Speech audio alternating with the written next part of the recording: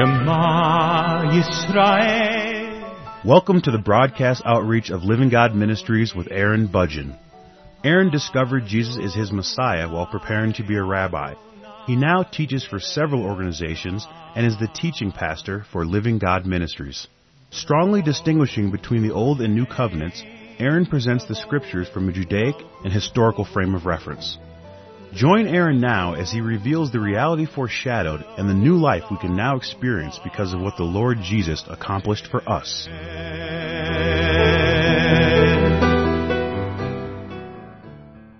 I'm presenting a series of programs on the subject of baptism, and today's program is a continuation of the previous broadcast. In the previous broadcast, I was talking about the baptism of Peter, and I was explaining the transitions that Peter was going through as he discovered that a person is saved not by being immersed in water, being converted to Judaism, and then by believing in Jesus as the Messiah, and then they are able to receive the Holy Spirit, which is salvation. Instead, he discovered that a person can be saved just because they believe in the Lord Jesus as the Messiah. The living God will respond to that, and He will immerse a person with the Holy Spirit Himself. And through that, a person will be saved. I was explaining this from the end of Acts chapter 10 and the beginning of Acts chapter 11. In today's program, I'd like to talk about Acts chapter 8 with reference to Philip. The baptism of Philip was very similar to the baptism of Peter. Philip was consistent in his beliefs at this time. Remember that a Gentile could not be saved, or at least the people did not recognize that a Gentile could be saved until after Acts chapter 10.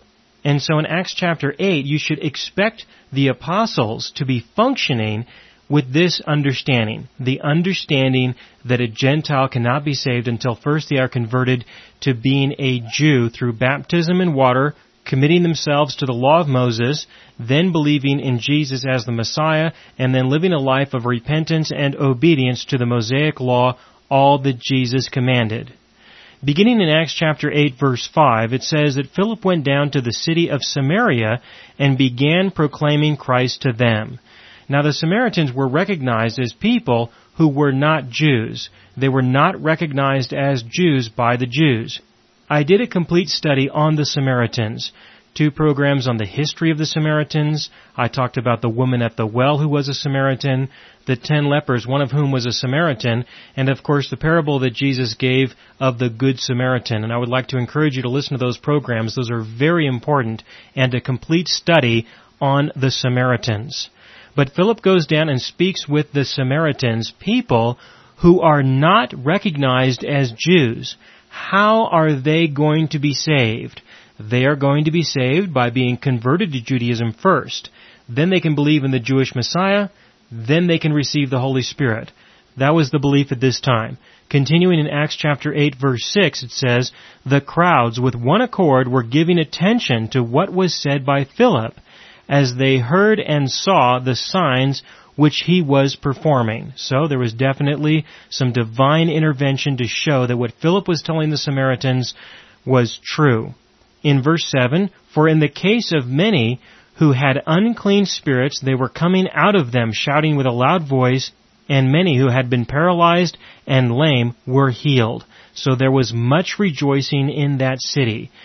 There were many miracles performed through the divine intervention of the living God. He is actively participating in order to bring the message of the gospel to the Samaritans through Philip. Even though Philip did not have a complete understanding of the gospel, that was just fine. The Lord still found a way to use him. This is a very important point to recognize, that you don't have to have it all together before the Lord can make use of you.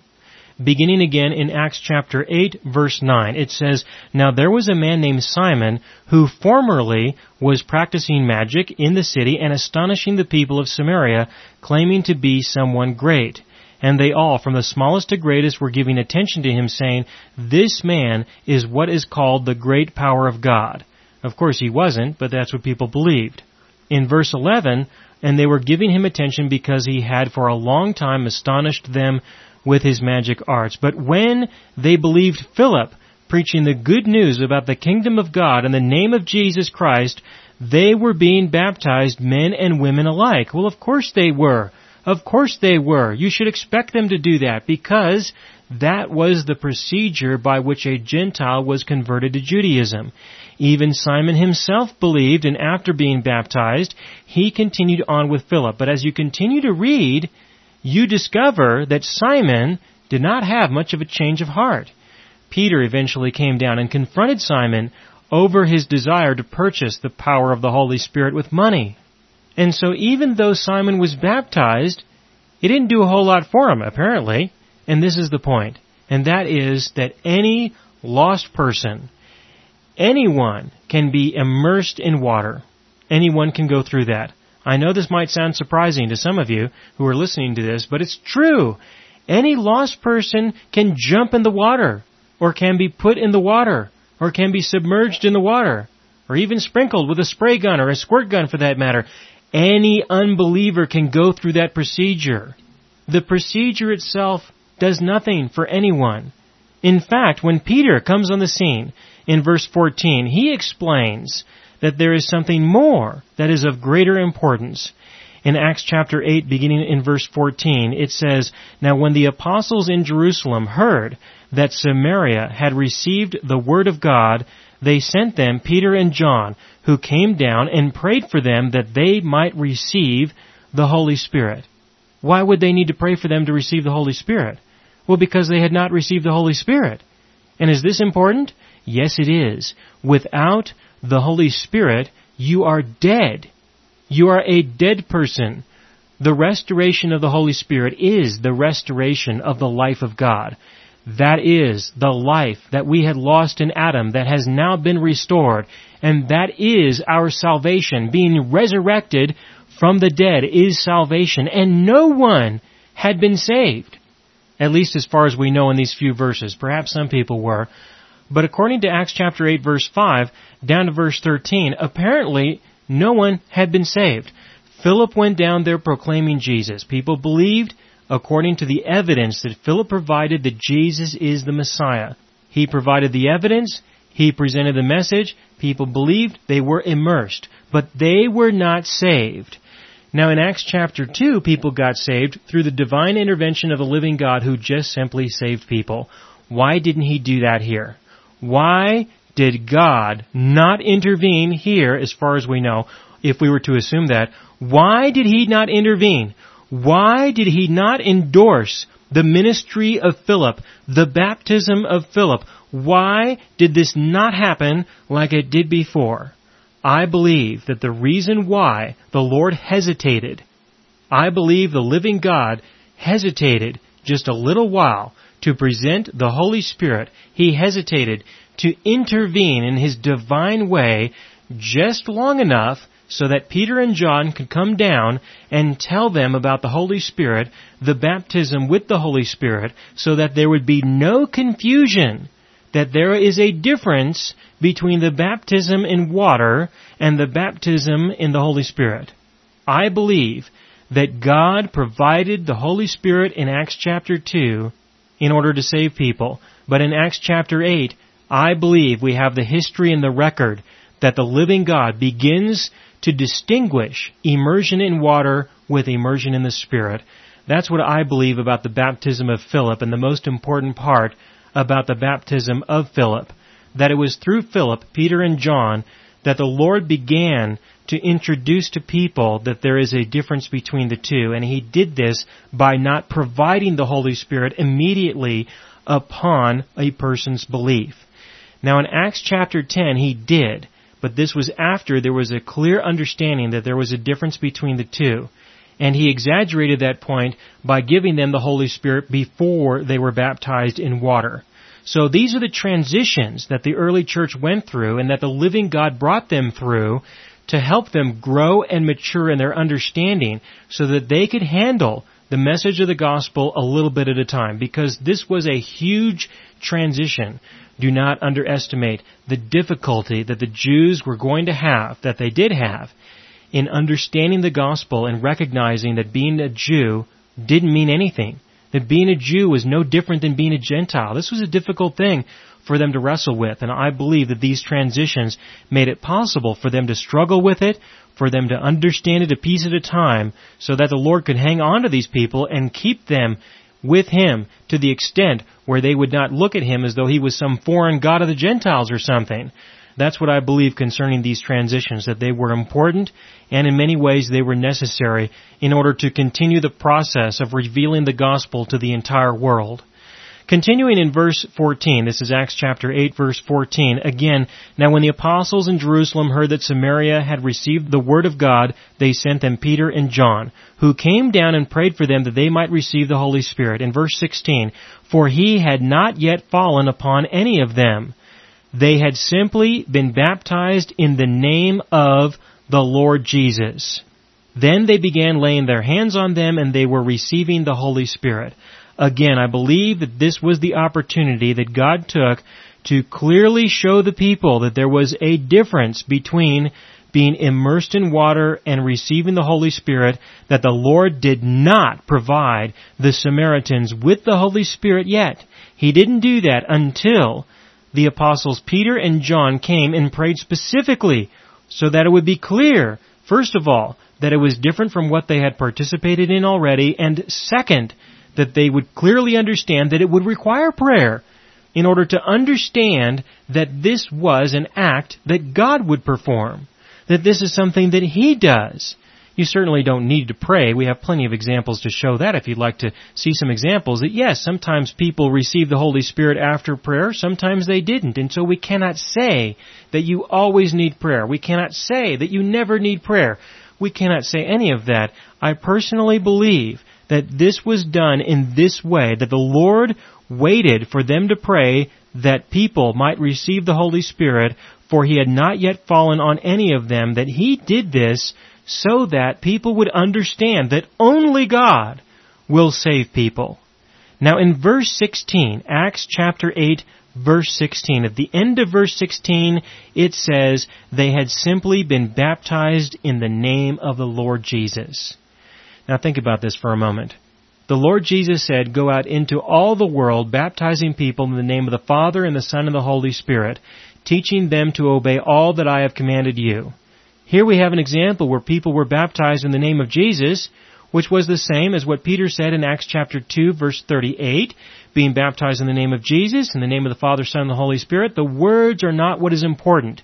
It is a recognition of the true and living God, regardless of what words you use. There is no such thing as magic words. There is only a divine God who is actively participating in our lives. But please see right here that even though they were baptized in the name of the Lord Jesus, they were not saved.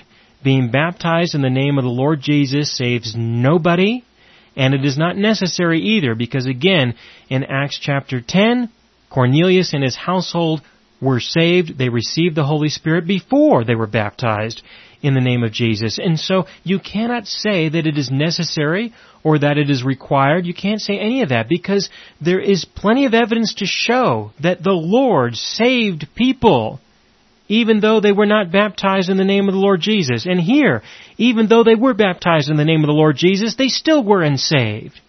That was used, the immersion in water, the identification with the Lord Jesus was used in order to reveal to us what it means to be immersed in the name of the Father and Son and the Holy Spirit, to be educated in, to be identified with, to know who He is, and to understand that He is the only one who can immerse us in the Holy Spirit. He did this through prayer.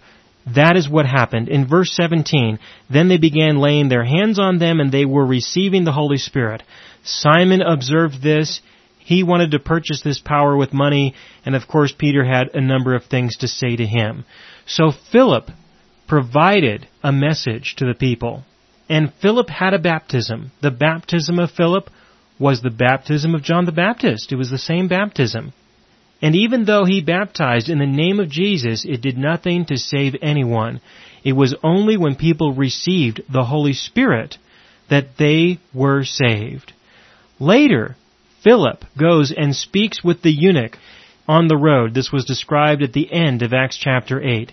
Philip did the same thing. He told the eunuch about Jesus. The eunuch was baptized in water, and Philip was taken away to another place. So Philip continued with his message. We don't know to what degree He understood the message of the restoration of the Holy Spirit. But what we do know is that he was effective in sharing what he did know with other people. He did do that. He did tell people about the Lord Jesus and proved who he is through the prophets, through the Scriptures. The eunuch asked to be immersed in water, and Philip accommodated him with regards to this. He did do that. But the important thing to recognize is that without the restoration of the Holy Spirit that only our God can do, without that, no one can be saved. I personally believe that this is probably why we never really heard from Philip again. We don't have any letters written by him like we do the Apostle Paul. Philip kind of disappeared a little bit. It's my opinion that the reason why this happened is probably because he never fully embraced the complete gospel. That's just my opinion, though. Perhaps he did, and we just simply have no record of it. But I do want to point that out, that throughout the rest of the book of Acts, we don't have anything more about Philip. We don't have anything more about what he did and who he spoke with. But what we do have is very important, and I want you to understand this, that even though people have had a poor understanding of baptism, people have had an incorrect understanding when it comes to baptism in many ways, even though that has been the case, that does not mean that the Lord cannot work in the hearts of people. I want you to see this, and I want you to understand this, and I want you to appreciate this, that even though you may disagree with me concerning this, even though others may disagree with you and I concerning this, I want you to know that I recognize that the Lord can still work within people. He can still work through people, regardless of the depth of understanding that they might have. I know this. I know this very well, and I personally am very thankful for this. I myself experienced growth and maturity. I know what it is to believe something about the Lord Jesus that isn't true, even though I believe in Jesus. I know what that's like, and I know what it's like to have that corrected. I know what that's like as well. And I know what it's like to go around telling people things that I believe is true, but really isn't. And then to have to go back and tell them, you know what, I made a mistake, and others I couldn't find, and others I just simply was too embarrassed to tell. I know what it's like to struggle with this. I know what it's like to deal with this. And I want you to realize that even though I had a poor understanding of many things as I was growing, I know that the Lord still performed a work within me, and He still performed a work within other people, regardless of how many mistakes I may have made. And if you personally have experienced this also, and you have been struggling with the fact that you have been telling things to people that you have discovered really aren't true, I want you to know that the Lord can still make use of those things. And He doesn't need you. He doesn't need you in order to save people. He doesn't need you. Everyone will be responsible before the living God. And even though you have made mistakes and you have told people things that aren't true, I know that the Lord will still get His message to people. He will do that. He will be true to Himself, because this is His ministry. This is His work. This is what He is doing.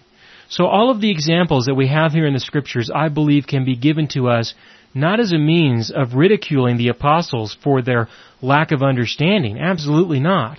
But for encouragement to us to know that regardless of what we do know, the Lord will find a way to make use of anyone who will worship Him by presenting themselves to Him so that He can make use of them.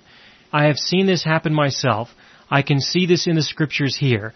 And so I wanted to encourage you with regards to this so that you can be thankful in the midst of the circumstances that you are in. Now, the next reference to baptism that I would like to address is the baptism of the Apostle Paul. The baptism of the Apostle Paul was a very important baptism in the sense that it was a unique baptism.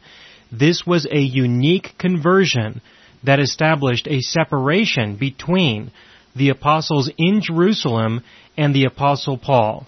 This baptism was a very important baptism, not only because the Apostle Paul was converted. It was not only because of that. It was also because the Lord Jesus Himself told Paul the gospel, revealed the gospel to the Apostle Paul. To me, this defines the significance and importance of this baptism in comparison with the others that we have seen previously. The Apostle Paul was very different from the other apostles.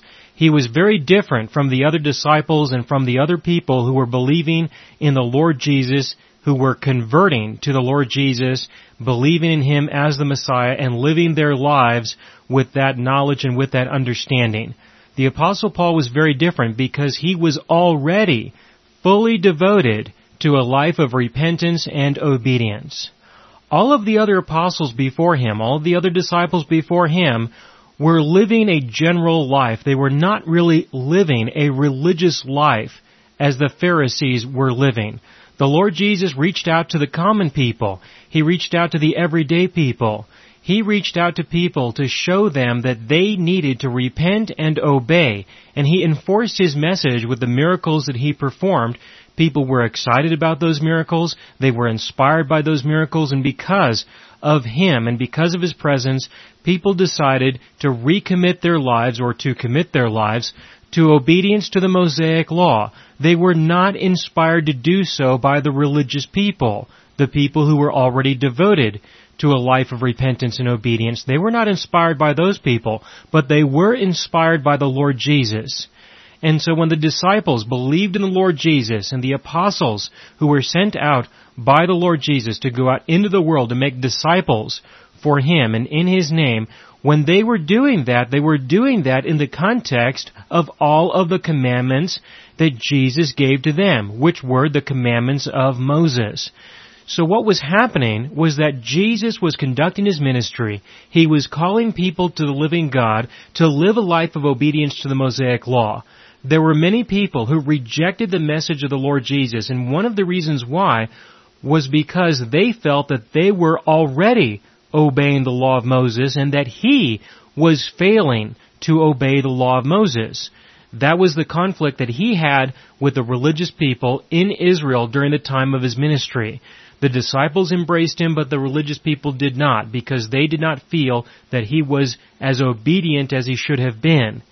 The Apostle Paul was different. He was separated from all of the other apostles and disciples because he had already lived a life committed to the Mosaic Law as best as he possibly could and beyond.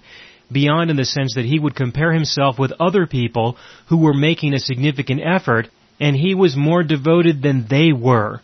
So this is a unique individual. Paul was a very different individual. He had already been there, done that, bought the t-shirt, to use that expression. He had already lived a life of devotion to the Mosaic Law. He had already done that. And the Lord Jesus confronts him and says, "You don't know anything. You have done nothing. You are not as impressive as you think you are." The disciples, the apostles, had not yet embraced that. This is very important to see, because if you don't see this, you're not going to understand the uniqueness of the baptism of the Apostle Paul. And that is that the disciples, the apostles, were recommitting or committing their lives to obedience to the Mosaic Law. They considered the message of Jesus to be inspirational, to now live in obedience as they should have been, but they were not. The Apostle Paul felt that he was living in obedience, and he has discovered that it is not enough. Now, we understand this very well. If we have been born again, if we have been resurrected, if we have struggled with the issues of law and grace, we know a couple of things. The first thing that we know is that no one can fulfill the demands of the law. The second thing we know is that the purpose of the law was to lead us to the point of despair so that we could receive the grace and mercy of God. We also know that the law was given to stir up more sin. It was not given to reduce the sin in our lives. We also know that the law was given to provide us with prophetic foreshadowings that have now been revealed in Christ Jesus our Lord. We know what the law was given for, and we can look at the lives of the apostles and the disciples, and we can see that they were just getting started in their pursuit of the law. They were showing up at the temple in the earlier chapters of the book of Acts. They were showing up there because they were beginning to embrace the commandments of Moses. They were beginning to truly live as the Pharisees and others were teaching them to live, to try to obey all of the commandments. They were beginning to do that. Folks, it wasn't until Acts chapter 15 that they asked the question of whether or not a Gentile should be circumcised and live in obedience to the law of Moses. They never asked if a Jew should be doing that. Of course a Jew should be doing that according to what they believed. That was Acts chapter 15, folks. I'm talking about the earlier chapters. Long before this, they were pursuing something that Paul was coming away from. They were pursuing a life that Paul had already lived, and he knew this. He knew this. You think he was ignorant concerning the ministry of the Lord Jesus? You think he was ignorant concerning the ministry of the apostles? I don't think so. This man was a smart man, and he would have at least investigated. And if he investigated anything, he would see, he would know exactly what I'm saying, that the apostles were approaching the stature, they were approaching the life, they were beginning to walk in the life that he had already been living. So when he got saved, would you expect him to go to the apostles and ask them for guidance? Would you expect him to go to the disciples and ask them for guidance? Ask them to disciple him in the newfound faith that he has just received? Not a chance. Not a chance, folks. And this is why. This is why he did not go to Jerusalem. This is why he did not go and speak with any of the disciples, any of the apostles.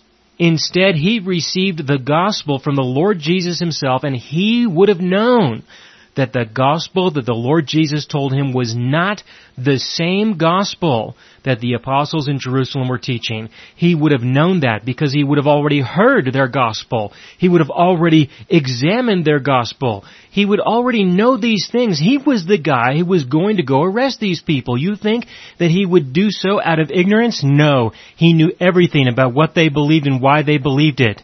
But I've run out of time in this program, so I'm going to have to explain this and continue with this in the next broadcast. You have been listening to the broadcast outreach of Living God Ministries. You can hear all of our programs for free through our radio archive at livinggodministries.net. That is, livinggodministries.net. Do help us develop new radio programs and continue broadcasting on this and other radio stations. Send your contributions to Living God Ministries, P.O. Box 38353, Colorado Springs, Colorado 80937, or use the donation link on our website, livinggodministries.net. That is, livinggodministries.net.